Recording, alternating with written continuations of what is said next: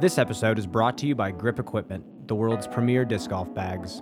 For 10% off the AX4, BX2, CS2, and G Series bags, use the promo code TheFlightDiary at checkout. I've personally used a grip bag for almost a decade now, and I can guarantee you it is a phenomenal piece of disc golf equipment. Head on over to grip-eq.com. Promo code ends on November 16th.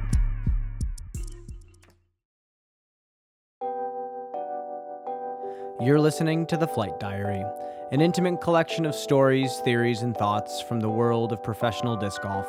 I'm your host, Brian Earhart. Joining me on this week's episode is my friend and fellow left-handed road warrior, Chris Clemons. Currently known for having one of the most impressive power sidearms in the game, the backstory he gives me is full of self-discovery and an obvious desire to always continue learning and growing on and off the course. Enjoy. And that, I don't know how old I was in that picture, probably like... You look like 2 or 3. Yeah. Maybe 2. Like 2 or 3.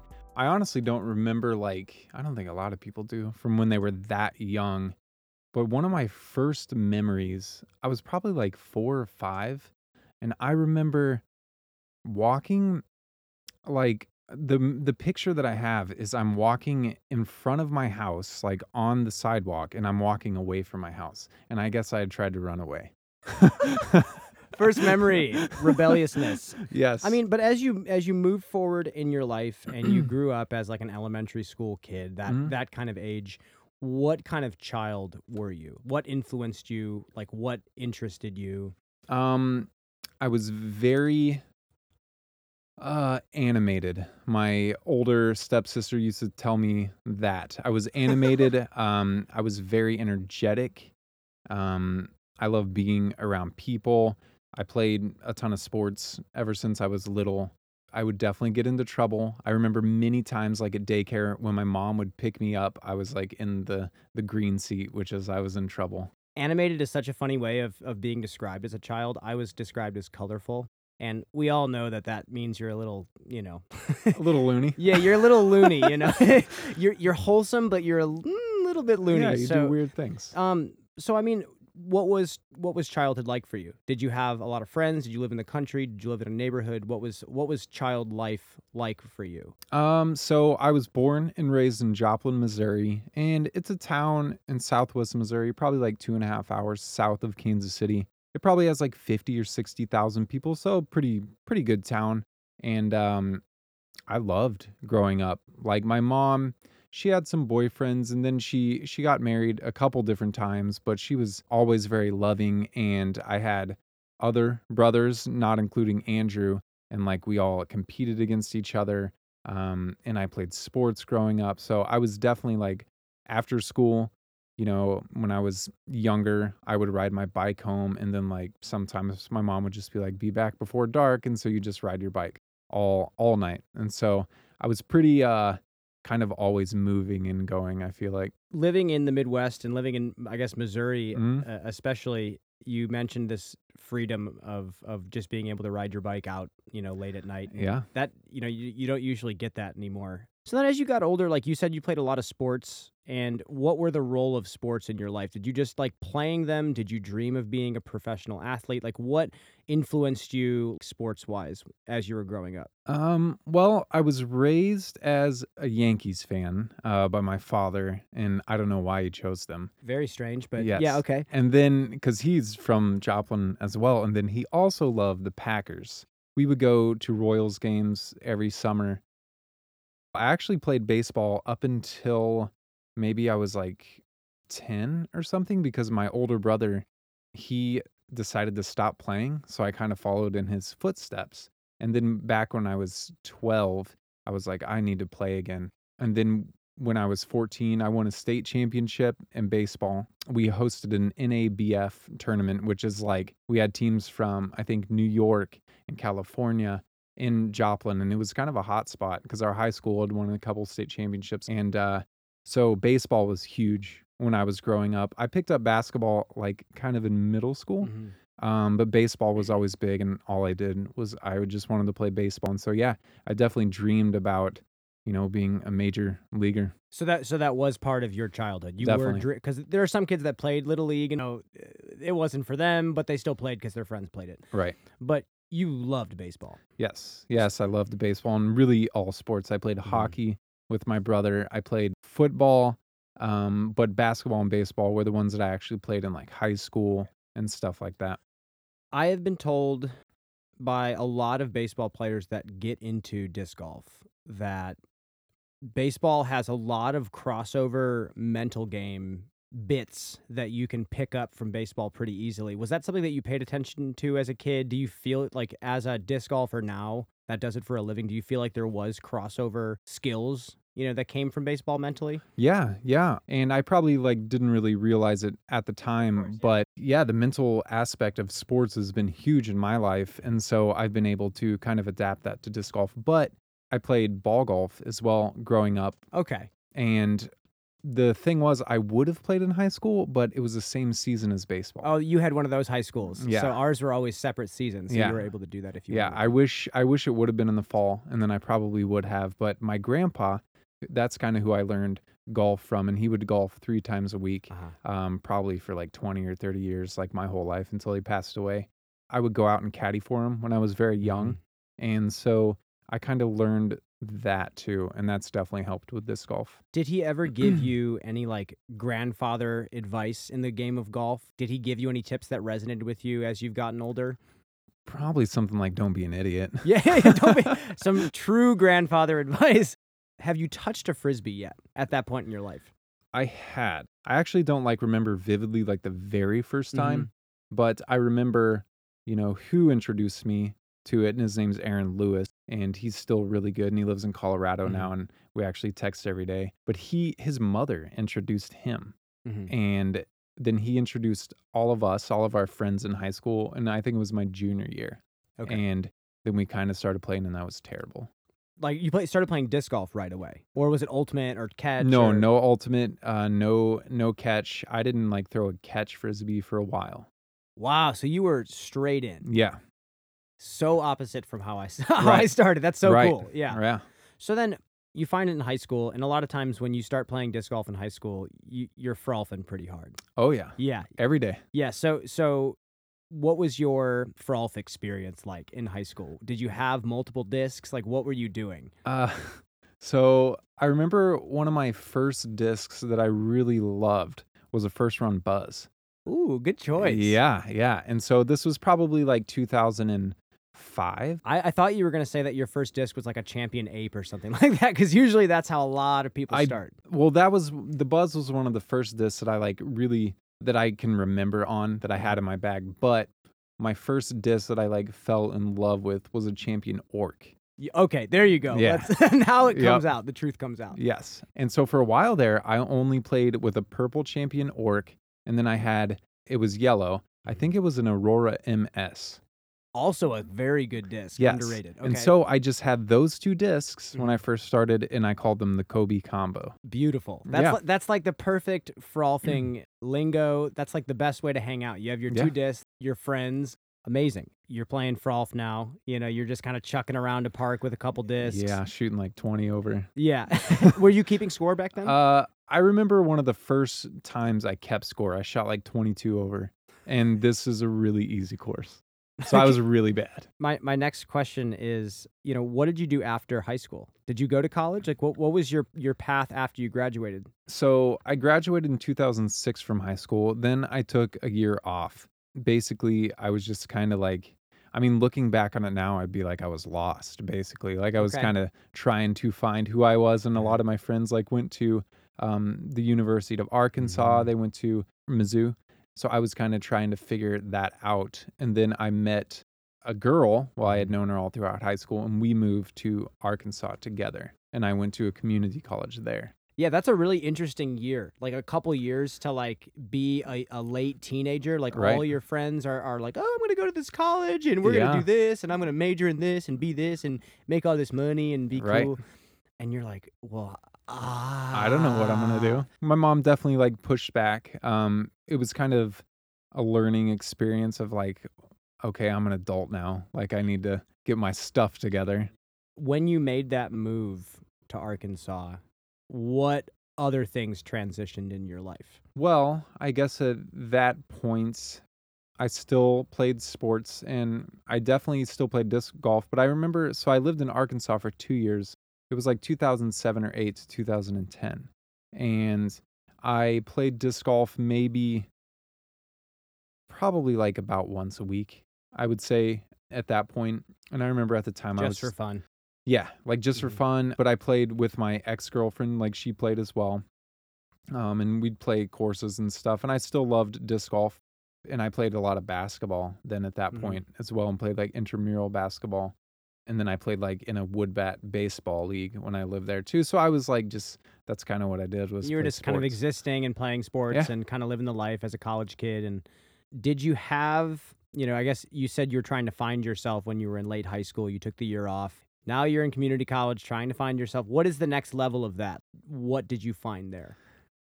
My ex-girlfriend, her father, he actually gave me a book and it's called A Man's Search for Meaning. And it's written by this guy. His name is Viktor E. Frankl. And Okay. I think he's Polish. He was Jewish and he was in World War II in a camp.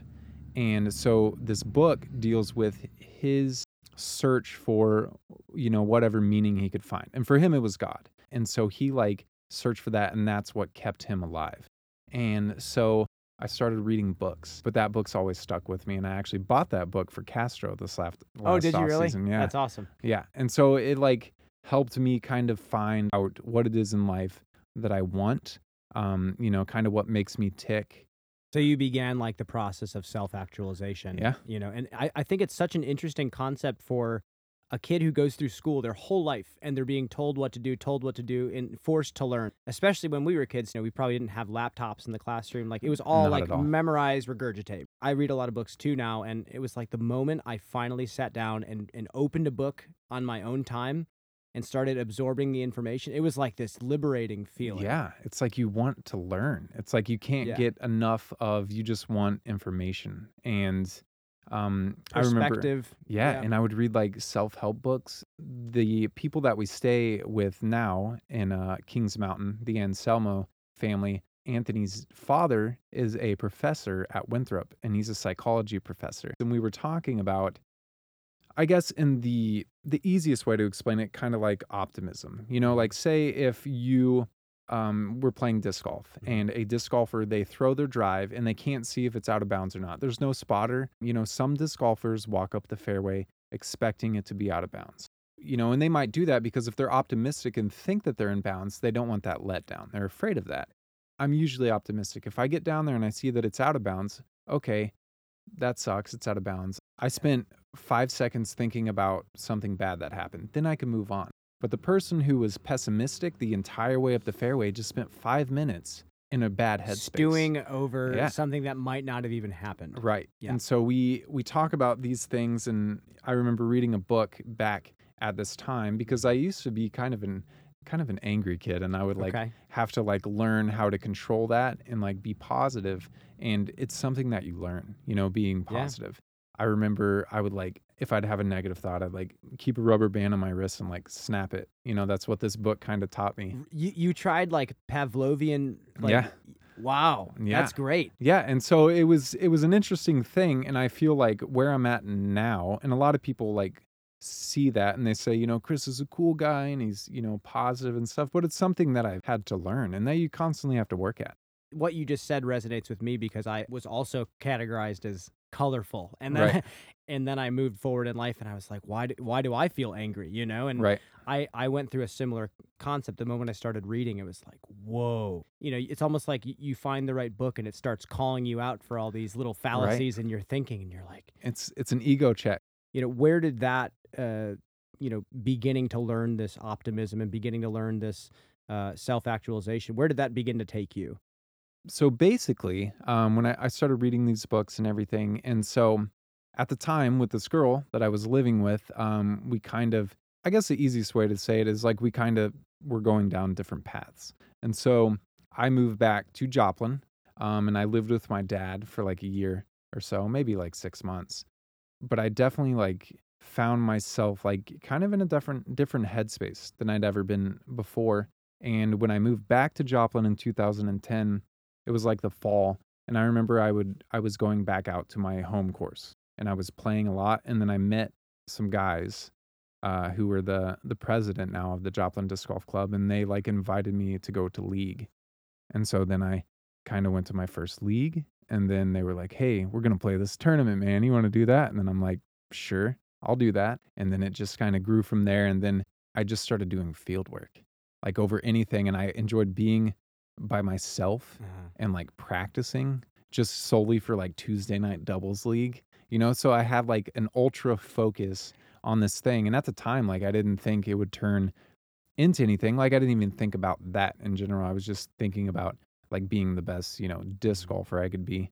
But then like when I moved back, I remember my stepmother, she was a teacher for like 30 years. Then she was a librarian in schools. And she was like, "You've always been good with your little brothers. There's this camp that they have for people with developmental disabilities. You should look into that." And so I did.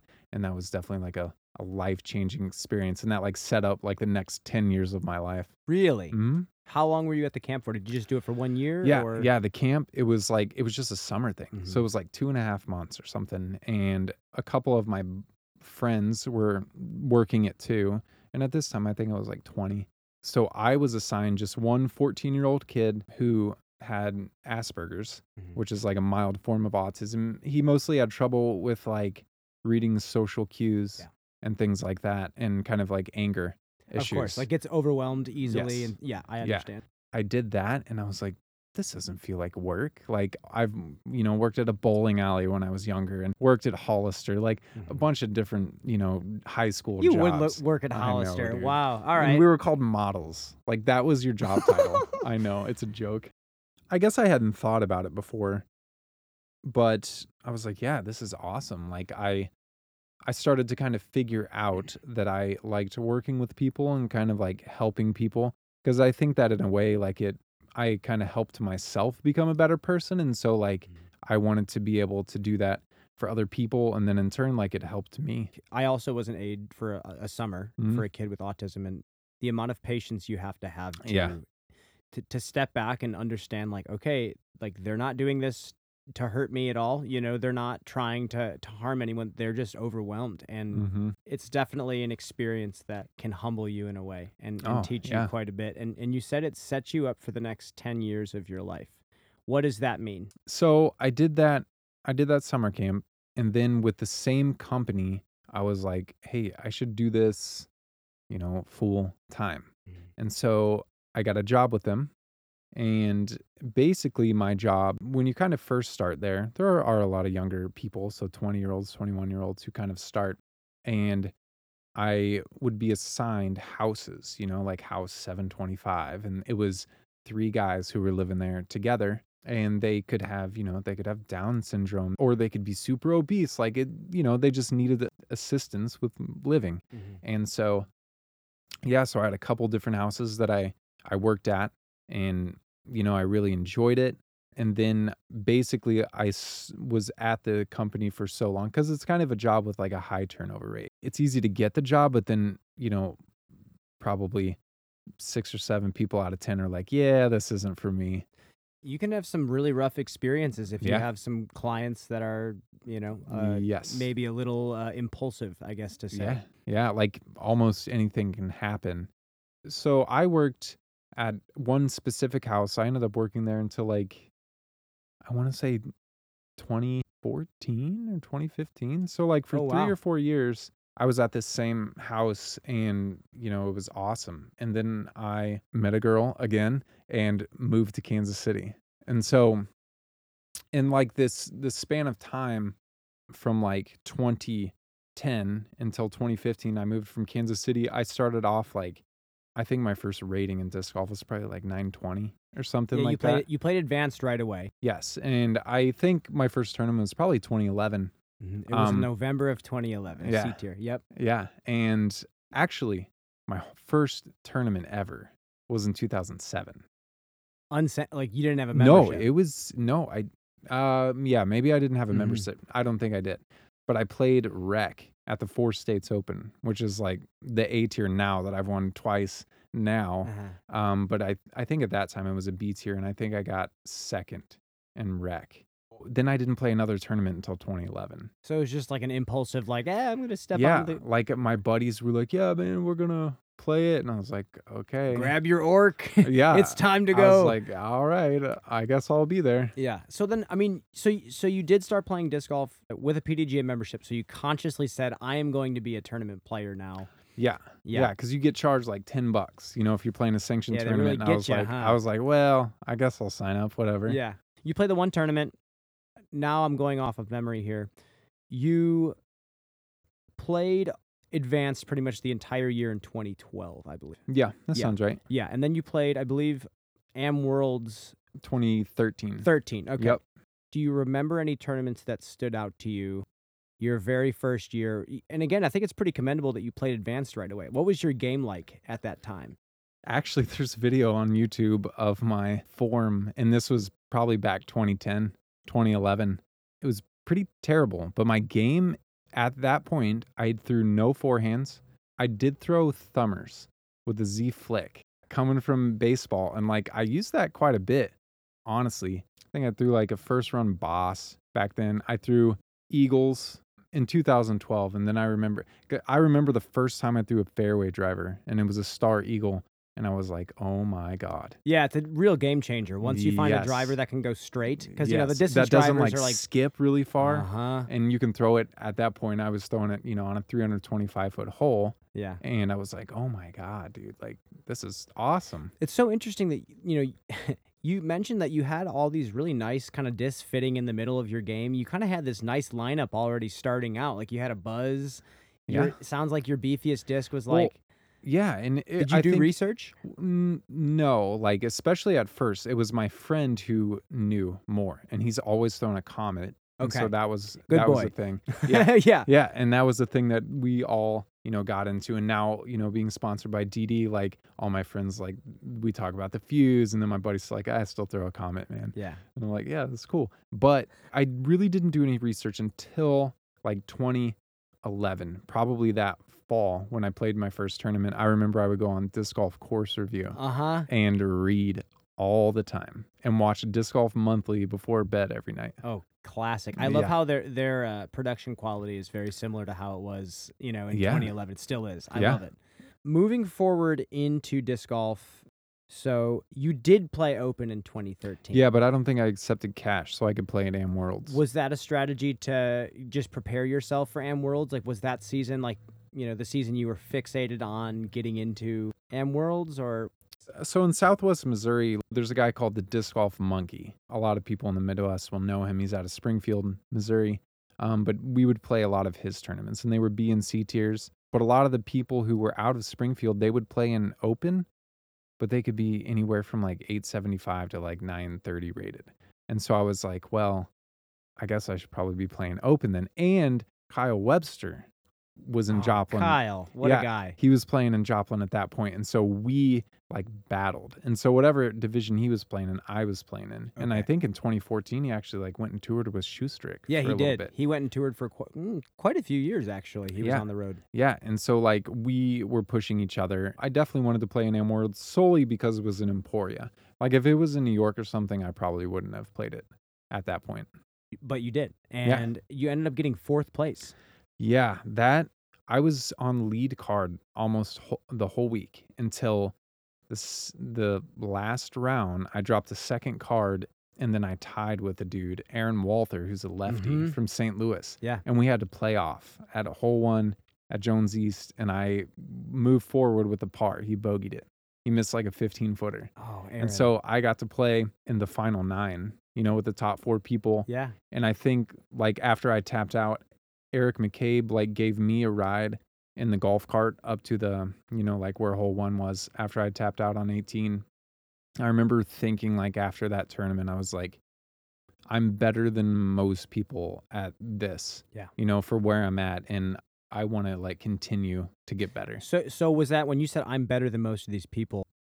Did you mean like you were outplaying them, like you thought your skill set kind of outclassed a lot of these people, or did you feel like you were better at scoring? I think that I thought I am better than 95 of the percent I of like see. the people who play disc golf. I So see. I was like, I could probably start playing an open. Like it was a confidence booster. I see. Let's move in to 24. So Actually, before go we ahead. move on, Okay. in that last round that I played before I had to play off, I played with Calvin Heimberg and Aaron Doyle. Did you really? Yes. What was Calvin like back then? I don't remember. I'll ask him when I get him on the show. I mean, he probably didn't say a word. Yeah, more I than would likely. imagine, and I'm pretty sure his dad was following. I remember our class because it was like a good class of golfers. Did you remember thinking like, oh crap, like this kid's good? I don't know, like he didn't stand out at the time, so Okay. I don't think. Interesting. But he was probably really young then. Yeah. Because now he's what, like 25 or 24 Something along the or lines of something. that, So yeah. at that point, he was probably like 17. You instantly move up to open. You played one doubles amateur tournament, but then the rest of the season was open, and you cashed at pretty much every event. What was starting to evolve for you as a player? So at that point, I remember it was kind of a lot of the courses I had played before.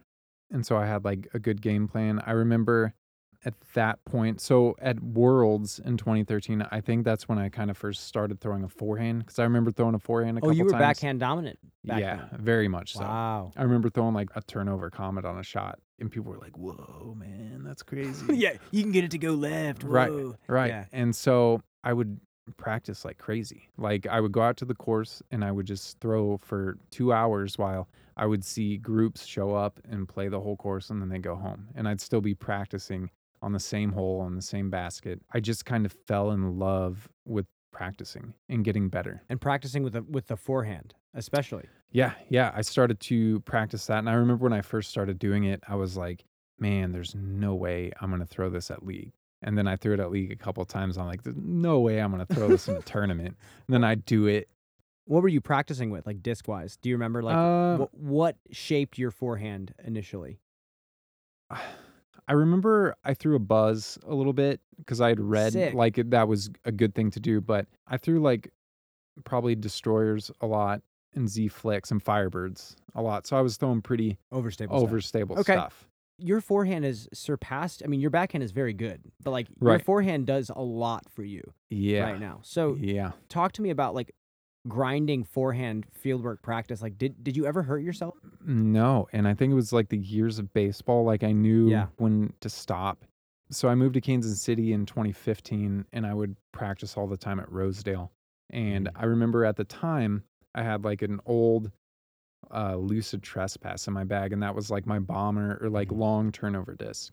And so I remember like learning how to hyzer flip that, and that's when my forehand started to go like 450. You started getting some clean like flip on the disc, and it would like flip in full flight, and I was like, dude, why is that going really far and further than my backhands? And that's when I like started to figure out, like how to throw big forehands. I mean, we see it almost every weekend. There's a lot of holes where if we didn't have the sidearms that we had, it'd be tough. We better be Nathan Queen at that exactly. point.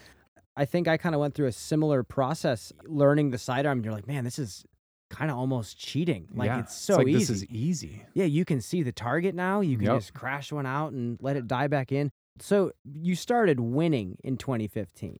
And were you starting to already get the little voice in the back of your head like, hey, man, like, you ever thought about living in your car and playing Frisbee golf all the time? A little bit. So at Worlds in 2013, I remember after that, I talked to one of my buddies, and he wanted to play Amateur World doubles in Texas. And that wasn't until the spring of 2014. And so I told myself, I was like, when that tournament's over, I'm going pro. I'm accepting cash. That's what I'm doing. And I remember while we were at Amateur World Doubles, Latitude 64 had like an open, pretty much like, hey, who wants to be sponsored? Like we're doing Latitude 64 USA now. And so I wrote them a letter, and it was to Dave Feldberg, and I talked about like my 4th place at Amateur Worlds. And then at the very end, I said, I want to be the best left-handed player in the world. And I knew like Devin Owens would see it and he was on latitude, but I figured that would stand out. But that was my goal because I was like, this is a feasible goal. Like I might not be able to ever be the greatest player ever or like Paul Macbeth, but I could be the best left-handed player ever because there's only like 2 of us.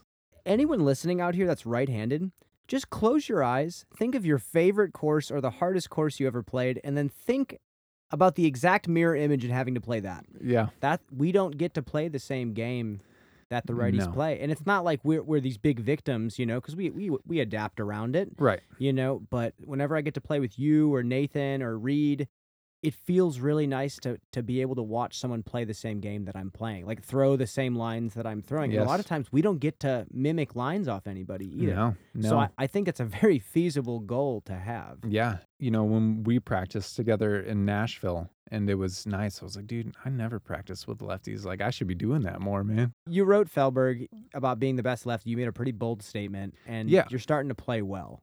Right. So I wrote him, this was probably March, I think, of 2014. And so I took a trip with my best friend and we went to see my other best friend. These are the group of guys who I started playing disc golf with. And we went to California. My friend, he was living probably 20 minutes from La Mirada at the time and like 40 minutes from Oak Grove. And so this was, I think, in May of that same year. And I will never forget this day because we were going to play Oak Grove, which is the first like course with targets in the US. And on our way there, I got the email that I had made the team. So it was like a day I'll never forget. And I started like tearing up in the backseat and I was like, guys, look at this. You know, it's like, it's a message from Dave Feldberg. Like I'm a sponsored disc golfer. And they're like, no way. And you all freaked out. And it was an awesome day. So I'm glad that you like experienced that and like absorbed it and like viewed it as kind of like a poetic thing. You know, was like awesome. all your life had led up to this really cool moment, you know, where you get to play a game you love and have someone support you behind it, you know. What wheels started turning in your head when that happened? So that was like in 2014, and that summer, like I practiced super hard, but I remember Kyle Webster, like he was living in Joplin at the time. So I started working overnights at that job at the home that I worked at. And so I would go in at 11 o'clock and get off at 9 a.m. So I would work overnight and then I would practice all day. And then I would go and hang out at Kyle's house and we would hang out and play FIFA and putt and stuff with all of our friends who played disc golf.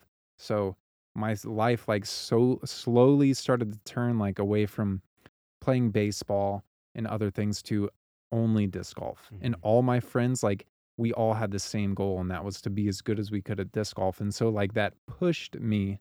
And so I didn't have things pulling me away from what I was trying to do. You didn't have other groups of friends at the time that were like, hey, you want to go out drinking? Hey, you want to go to the bar and play darts? You want to join a bowling league, you know? Right. Like we didn't do any of that. It was just disc golf all the time. That's pretty much an optimal environment to grow. Yes. That's amazing. 100%. I have to ask, because you'd mentioned this to me, and I hate to go on a quick side tangent. I need to know. You told me at Cedar Hill that you worked at a soap factory. Where did that come in? Just real quick, give me it. Yeah. I need to hear it. Okay, so this is about that time frame. So in 2015, I met a girl, and she was going to Kansas City, to the University of Missouri, Kansas City, to medical school. And so one of my other good friends, the one who I visited in California, he moved to Kansas City. And so I had already like lived in Arkansas, which was like an hour south of Joplin where I grew up. And I was in Joplin at the time living. And I was like, I want to move to Kansas City. Like, I think it's a great opportunity. The disc golf is amazing there. There's a disc golf store there. Big shout out to Kansas City Disc Golf. Yes. Super good.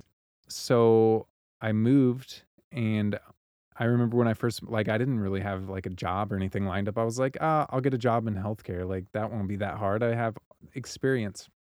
And so I moved and I applied a little bit, but then my friend who I lived with, my best friend, and his girlfriend, she worked at a soap factory.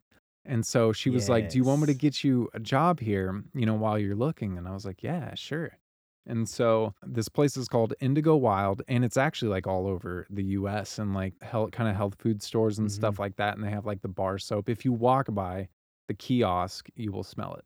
Yeah, it was super cool, and I did that for like probably like 9 months until I found a job in healthcare, and I actually started to work with people with dementia Okay. and Alzheimer's at that point. So it was kind of like a switch from what I did before, Okay. but the soap factory was super cool. Good times. Yeah, it was super fun. What was unique about working there? There was like the main building Uh-huh. in which they made all like the bar soap and they made like a bunch of different stuff. But where I worked was basically like the liquid factory. And there was a head sa-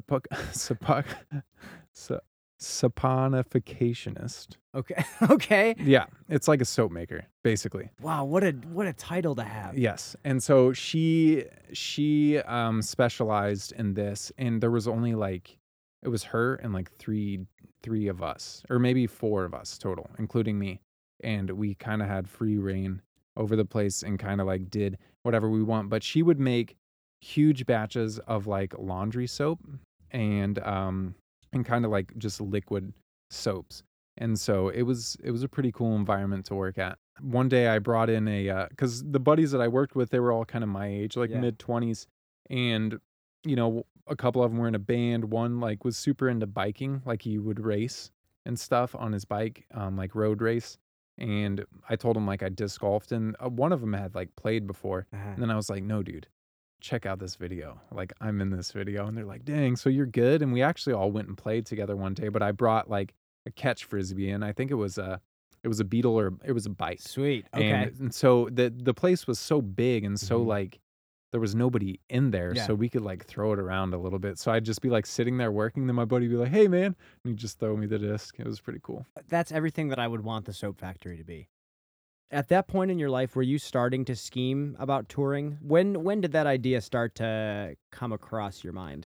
While I was working at the soap factory, I started to work at Dynamic Discs Kansas City, and I worked there on Mondays only with Josh Harvey, one of my best friends. And like I enjoyed it, and it was awesome. I was playing a bunch of tournaments in Kansas City, and then I left the soap factory and started working another job.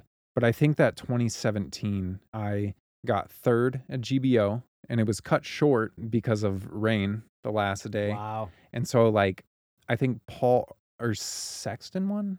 Paul Macbeth won, Sexton got second. Yes. And then I tied for third with, I think, Ricky Simon. and Simon. Yeah. And so that Wow. I was like, holy crap. Like, and I remember playing that round at Jones East, like I just went off. Yeah. And I remember I was just making tons of putts, and I played it with Nate Doss and Eric McCabe, and they were like rooting me on. They were like, yeah, dude, keep going. And so I remember I finally like looked at the scores when I'd finished, and I was like, dude, I'm in third.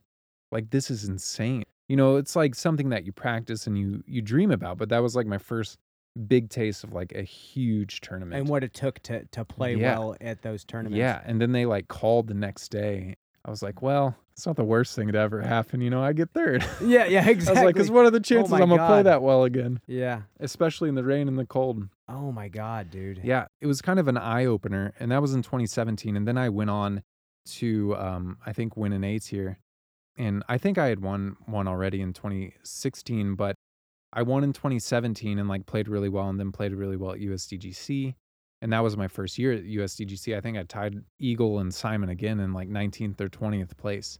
So during 2017, I was still sponsored by Latitude 64. And after that happened, like I was talking with the girl that I was with at the time, the girl who was going to medical school. She was like pushing me to basically go to school, get like a nursing degree or something like that. And I was like, I wanted to do that, Uh-huh. but I was like, I felt that would have been the end of disc golf for me. Mm-hmm. And so I started to like look at disc golf, and I was like, look at what I like, I made some money this year doing this, and I enjoy it. And then I think it was at the end of 2017, I was like, I am going to try to tour next year. Like I'm going to quit my job and go out, because Jordan Castro had already done it a little bit.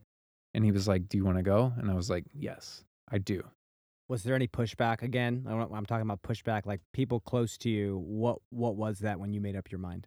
So, well, this is kind of personal, Okay. but I'm fine with sharing it. So my girlfriend at the time, Mhm. who was in medical school, she picked me up from the airport when I flew back from USDGC. Mhm. And so the only way I got to go to USDGC was because of Pete Cashin in Kansas City. He was like, I will send you there. I want you to play it. And I was like, okay, I'll do it. I don't know how else I was going to get there. When that girl picked me up from the airport, she was like, yeah, this isn't working. Like on the car ride home, like I had no idea. And so then we spent, the next like couple weeks like breaking up or whatever. And like that is when I kind of made up my mind. And you were like, all right, that's the good omen that I needed to I was to like, hit this is it. In that off season, when players like talk about contracts with their sponsors, it's usually in like November or something like that. And we talk about it. And I remember I was like talking with Latitude, and I had known what some of my basically peers were getting. And so I was like, that's what I'm going to ask for. Like if it's, entry fees paid for, like $500, to use for entry fees per month or whatever. Like, I just want to go out on the road. I'll figure it out. Exactly. I went to like Latitude and stuff when we were like talking about things. And I think at that point they were like, I don't know if they were like in a weird space or like they were concentrated more on like the European team, I think. And I don't know if they thought I was like serious about like touring, since I'd never done it before. Yeah, it's hard for them to know. Like, you can say that you want all this stuff, Exactly. And they probably deal with people going out for 2 months and then going back home. Exactly. And so like I kind of talked to Latitude, and then like I was working at DD, and I kind of felt like I belonged with DD. Like that just made sense to me. Yeah, and so I like talked to Rusko and stuff like that, and he like talked to Berglund at Latitude, and they like figured out a way for me to transfer. And then there you go. Yeah, and Rusko was like, yeah, man, we want you to be on tour. Like, we'll help you make it happen. In 2018, it was definitely a weird year, and it was tough, man. Like, I didn't play very good golf at all that year, but it was like just a total learning experience. Not great finishes, just being on tour. It's a different beast. Playing against the best players in the world on the hardest courses every single weekend, no matter how you're feeling. Yeah. If you're local, you can be like, well, there's this C tier in 3 weeks. And I'm really good at that course, so I'm going to go do that. Yeah, and I can go and practice it every day. I can, be in my thing, but this was my first year learning how to tour, learning how to like live, and manage your time when there's literally all this time, and everyone's like, oh, why don't you just play disc golf all day like you're supposed to because you're a disc golfer? It doesn't work like that. Right. Yeah. And you have to like learn things. And so, yeah, it was like definitely a learning experience, 2018. But it was awesome. And it kind of set me up for the next couple of years for sure. I think the biggest thing, like you said, is you get kicked out on the road and you feel like, okay, this is pretty liberating. This is pretty cool. I have all this freedom now. Oh, crap. What do I do? You're like, oh, my God. So then, the time management and like, how much to practice, staying in shape, how to eat well on the road and stay healthy. We're not the type of pro athletes that have nutritionists following us around. Right. We don't have people that are telling us what workouts to do, what warm-ups to do. Now we have Seth, who's, helping a lot of players do that, which is great. Shout outs to Seth Munsey. But yeah, it's a really interesting learning curve that I think when you look at these people who have been on the road for a decade plus. Yeah, Yuli and Coling. And Macbeth and Paige, and it's pretty mind-boggling that they've been able to do it. But I guess you kind of have to learn it and stick with whatever works for you. Did you ever get burnt out at all during 2018 season? Or were you still pretty much riding the high? I don't think I was burnt out. So in 2018, like as I go back to the fall of 2017, me and that girl broke up. And then I met my girlfriend now, Kayla, in the wintertime.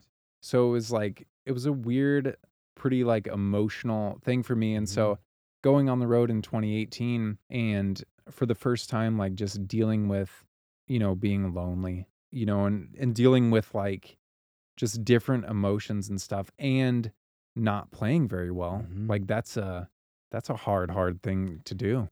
When you have a nice like 9-to-5 job and you're making steady income, especially when you have a job that's not this like high octane, crazy stress all the time job, it's pretty easy to avoid a lot of bad emotion. It's pretty easy to live kind of a cushy life. You have your apartment or a house and you have like all your amenities met, and then you get on the road and you work for every dime that you make. Yeah. And there's no, unless you're the best player in the world, which is earned, right. We make money, but a lot of the money that we make is because of us, right. And it's a blessing when we get extra money coming in. Right. And especially that first season, like the guaranteed money it wasn't really there. Yeah. And so it was money that I had to earn. I had to play well in a tournament. I had to use my allotment to make discs with my stamp on them and then sell them myself. So it was kind of a learning experience. I didn't, in 2017, 2016, I would play on the weekends. And so if I won a couple $100, that's great. But I already had my paycheck from my It's extra regular money. job. You can buy a pair of shoes. You can go out to eat. Like, life's good. Exactly. But on the road and, especially being, a new touring golfer and unproven, like, you don't really have a lot and it's tough. Yeah. Yes. Yeah. I know. You play all these big events. You transition into the quote unquote off season. And I'm pretty sure this was the year that you talked about. You went pretty hard that off season, correct? In like between 2018 and 2019? Yeah. Yeah. What changed for you? I think that I was in a better mental state. Okay. I was in a better place with my relationship. And I kind of found out what it took to be good. Everything was so new in 2018. Like my entire life was. Yeah. My relationship was new. All the courses were new. People were new. Yeah. Sponsor expectations are new. All the experiences, like everything was new. And so I kind of took that in and I had to kind of think about what I needed to work on. And I remember in 2018, because I was throwing some big forehands, like I leaned on my forehand way too much. I was throwing it so much. And then I was like, dude, why? Like, just because it's good, like, doesn't mean you're scoring any better than you could throw on a backhand. And so then I was like, dude, be you. Like, be what got you here. You don't have to throw as far as freaking Anthony Barella. I think I just got more comfortable, just learned the ropes, played, my first time at Milo was 2018. So then the next year I come back, it's like, okay, I've already played this tournament. It's a hard course for lefties, man. And I was like, I know what it takes now. And I used what I learned in 2018, and that's all you can do. Yeah. So you started throwing a little bit more backhand, is what you're pretty much saying. You kind of refined the backhand again, and it looks great, by the way. It looks fantastic. Lots of respect for it. I think, weirdly enough, being lefty, I went through the same deal. And I think I'm more of a technical sidearm player. You're more of a distance sidearm player. You have great touch, but I'm saying, like, your strength is something that definitely the power. Want more. The backhand just has such a high skill ceiling, and you can get so good with it. And I think it's definitely an evolution that is necessary for any disc golfer. Like, I don't think we've ever seen, besides Sarah Hokum in 2012, a sidearm dominant world champion. Yeah. There hasn't been one. There's so many more things you can do with a backhand. Nose angle control and landing it softly and distance and spin. Right. At some point with the forehand, you have to be so precise with it to, like, get the angle right, get the speed right. Lots of respect for Germ and how he's been able to do it as long as he has. It's ridiculous. Yeah. And that's why he's so good, because he does have that, like, super touchy, good forehand. And I mean, he can still throw it really far. Oh, yeah. But he has that far backhand, too. Exactly. He has a lot of tools. I want to talk about 2019. I want to kind of wrap this podcast up. I'm looking at your stats, and you cashed at every... I think I've cashed at every event since Oregon last year. Yeah. You've cashed at every event so far, so you found that consistency, and like you said, you've kind of gone back to your game of just golfing the way you can golf, not forcing as much as you used to. Right. Walk me through USDGC 2019. I remember in the kind of the middle of 2019, I started to lean on my backhand a lot more, and we started playing more woods golf as the season went on. And I think at Worlds, I was on lead card at one point, and I ended up getting like 11th or 12th there and played really well. And so I was gaining confidence. And so for USDGC, we went and stayed with the Anselmos like we are now. And I practiced the course for a week and a half before the actual tournament. Okay, you didn't play anything like the week prior. Right. And so me and Jordan, we went and we practiced every single day. And so my first year there was 2017 and then 2018, and I think I got 20th and then 19th. And so it's a pretty good lefty course. And so, like, I had confidence there. Yeah. And I felt like it sets up great for my game. Throwing to the big part of the fairway, not taking risks, take your par if you have to, and then throw to the big part of the green and make a putt. And I trust in my putt. And I'm very comfortable being from the Midwest and open with wind. Like, that doesn't bother me at all. I don't like trees. So at USDGC, like, I remember thinking we had all these practice rounds, and I remember like 2 days before the tournament, I'm like, I'm ready. Like, I remember in 2018, I was like, man, I want more practice days because they're fun and they're not stressful. But I remember specifically for USDGC last year, I was just like, I'm ready. Like, I want to go. Mhm. I've practiced enough. I'm ready. Yeah. And I remember the first day, I think I played pretty early and shot 8 under. It ended up being the hot round. It's a solid round. You did Yeah. what you needed to do. You managed on the tough holes. Yeah, it was, and the course was definitely different than it was this year. It's definitely playing harder.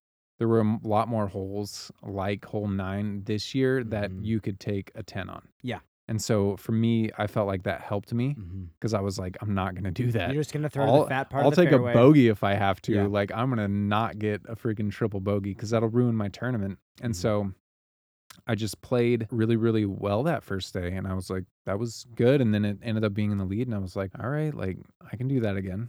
And then the second round, I shot the exact same thing.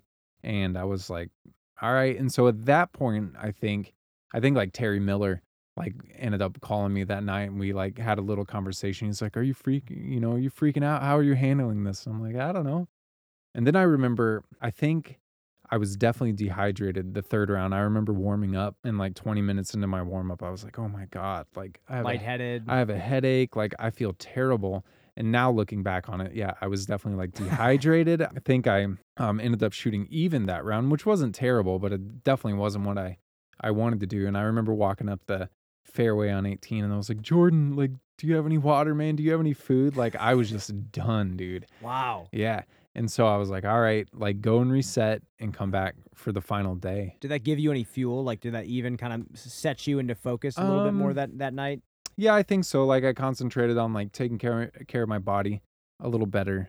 And then yeah, for the final day, like the winds kind of changed. It got cooler. It wasn't 95 like it was all week. That was Oh my another thing. gosh. For the entire week and a half that we practiced, it was like 95. I was chugging Pedialyte like Yeah. all week. Yeah, and that's something that I do now that I learned from that Mhm. tournament. And I started out pretty well. I was on the second card and I made like some big putts to save par. Basically, I Mhm. think like 3 jumpers in the first 6 holes to Which save is par. terrifying on that course. Yeah. I remember like, I don't know, 13 or 14 holes through, I was like, well, like at that point, I wasn't thinking about winning. I actually didn't think about winning 13 until, and 14 holes through the final round. yeah, like I had no idea where I was at. So you didn't check UDisc or anything? No. Okay. I think when we started the round, James, so I was 16 under and James was at 20 or 19 Yeah. when we started the round. Mhm.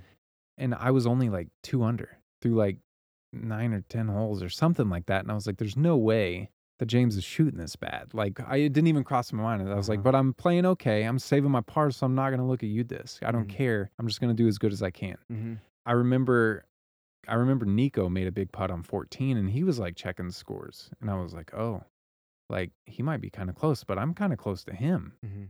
But I was like, I don't care. Like I didn't think about it. Still didn't check. I still didn't check. And so on 15, I remember I missed the Mando and then I decided to throw over the top because Like tomahawk? no, I threw a big forehand over the top because I didn't want to. Last year, the drop zone was like 70 feet from the trees. It was a wild drop zone. Yeah. And I was like, dude, I don't want a big number. If I hit one of those trees, I get a 6 or 7. I was like, if I throw a really awesome shot and have a jump putt, I might be able to save my par. At worst, I'm taking a bogey. So I bogeyed 15. And then I remember I made a putt on 16, like a 25-footer for birdie. And I remember coming up on 17 and nothing had crossed my mind. It's always a long walk and you think about it. And I think at this point, I had never missed the island in my career. Yeah, it's such a you take that like It's distance pretty big. control putter, you Yeah. just chuck it out there flat. Yeah, and like I was throwing a harp, and I practiced it really well. I'd thrown it well all week, but the wind was different that day, and it was like a headwind. And I remember I threw my harp, and I just kind of like I threw with a lot of hyzer because of the headwind, and I thought it'd flip up a little bit, and it just kind of I didn't throw it hard enough, and it just hyzered. And so I was like, all right, whatever. So I think I grabbed my Justice second, and I think I did the same thing. Started off again on accident and kind of Yeah. Yeah. Because it was such a headwind, and I was like, this will flip up. I don't want to go in the water. Mhm. And so I was like, okay, well, I've come up short. I'm going to throw my triple X. And and I threw that long. It like went probably 4 or 5 feet long in the water. Third OB. Yeah. Oh my God. And so I was like, okay, well now I go to the drop zone. Like I knew the rule. And so I went back. I remember turning around after that final one and I looked at Jordan and he was just like, he had like a ghost stare on his face. And I was like, what did I just do?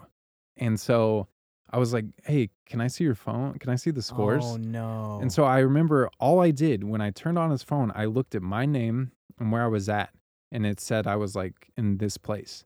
And so, and then I was like, okay. And I think my mind was still going crazy at this point. And then I like went over for like 5 seconds. I was like, wait, let me see that again. And I was like, oh my God, like I was in first, or like I had it was tied and then for it first. said like, And then on it kind the of, fairway after. and then it kind of like set in and I was like, whoa.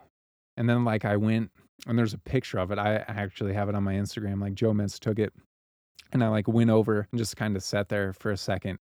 And so then I went and like got my, I think it was an 8 or something like that. And so then I looked at the scores and I knew what I was at. And I was like, well, James still has to play 17, whatever. Like, let's go birdie 18. It was never a feeling of like, oh my God, this is horrible. Oh my God, I just blew it. Like, I never ever felt like that, even though I understood what I just did.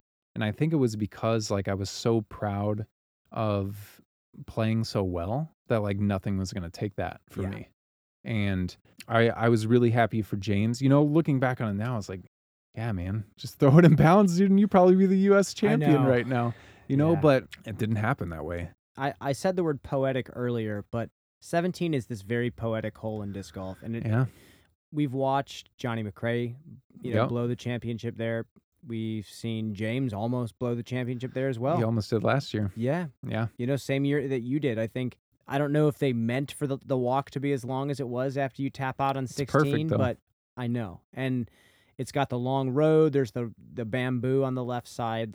And I remember like thinking, people were like, dude, why didn't you just throw it in bounds or, this or that? And why didn't you just throw it in bounds? Well, the thing is like, looking back on it now, and I played the hole differently this year and I lined up different on the tee pad to force myself to not throw it out over the water. I was throwing out over the basket and then hyzering in and playing it way safe. Yeah. But it wasn't how I practiced it. For a week and a half, I practiced birdieing that hole. Of course. And so like it's 250. Yes, yeah. And so on my second shot on the Justice, I was like, all right, let's just throw this in bounds. And I messed up. And then the Triple X was like, yes, I was trying to throw it in bounds, of course. But like, I don't know. I don't have any regrets about it. I just had a conversation with Yuli yesterday about that hole. He's like, that the whole point of the hole is like the pressure. The whole difficulty of the hole is pressure. Right.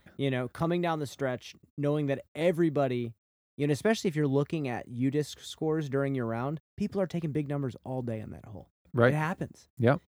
Especially if you have, someone on, middle of the leaderboard trying to make a big move. They bogey. I think 15, 16 are scary too, because if you bogey 15 or 16, the pressure on 17 is even greater. So you go into 18, finish the tournament. Yeah, I don't even know what I got on 18, honestly. Yeah. I probably got a par. But you ended up getting 4th. Yep. That was your second year touring. Second year on tour, you kind of have methodically moved into this as your full-time job, and I can tell you love it. We played at Nashville, and I can tell you love it. What is next for you? What is your next frontier? That's a good question. For the last 10 years, I guess now, my whole goal has been to be the best disc golfer I can be and to always be getting better. And I don't think that's going to change. But with how disc golf is moving, how it seems like Paul Macbeth is like opening new avenues, all the time, you start to think about different things that you can do. And I did in the off season, and during our second off season, I started doing like YouTube videos and stuff like that. And I enjoy doing those things and thought that I would before. But then when I tried doing it, like it took some getting used to like do the videos and stuff. But then I started to like it and enjoy it.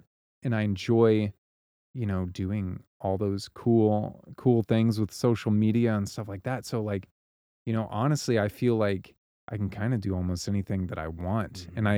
But ultimately for me, the number one goal is to win and to be, one of the best players in the world. And I don't think that's ever going to change. And I think if it does, then it's like, well, maybe I should look for something else to do. The Flight Diary is edited by Lindsay Rodans, music by Johnny Darge. The off-season is officially upon us, and I'm spending it in Nashville, Tennessee for the time being. With that said, there is a lot more podcast content on the way, so be on the lookout for that. Thank you again for listening, and we will see you next week.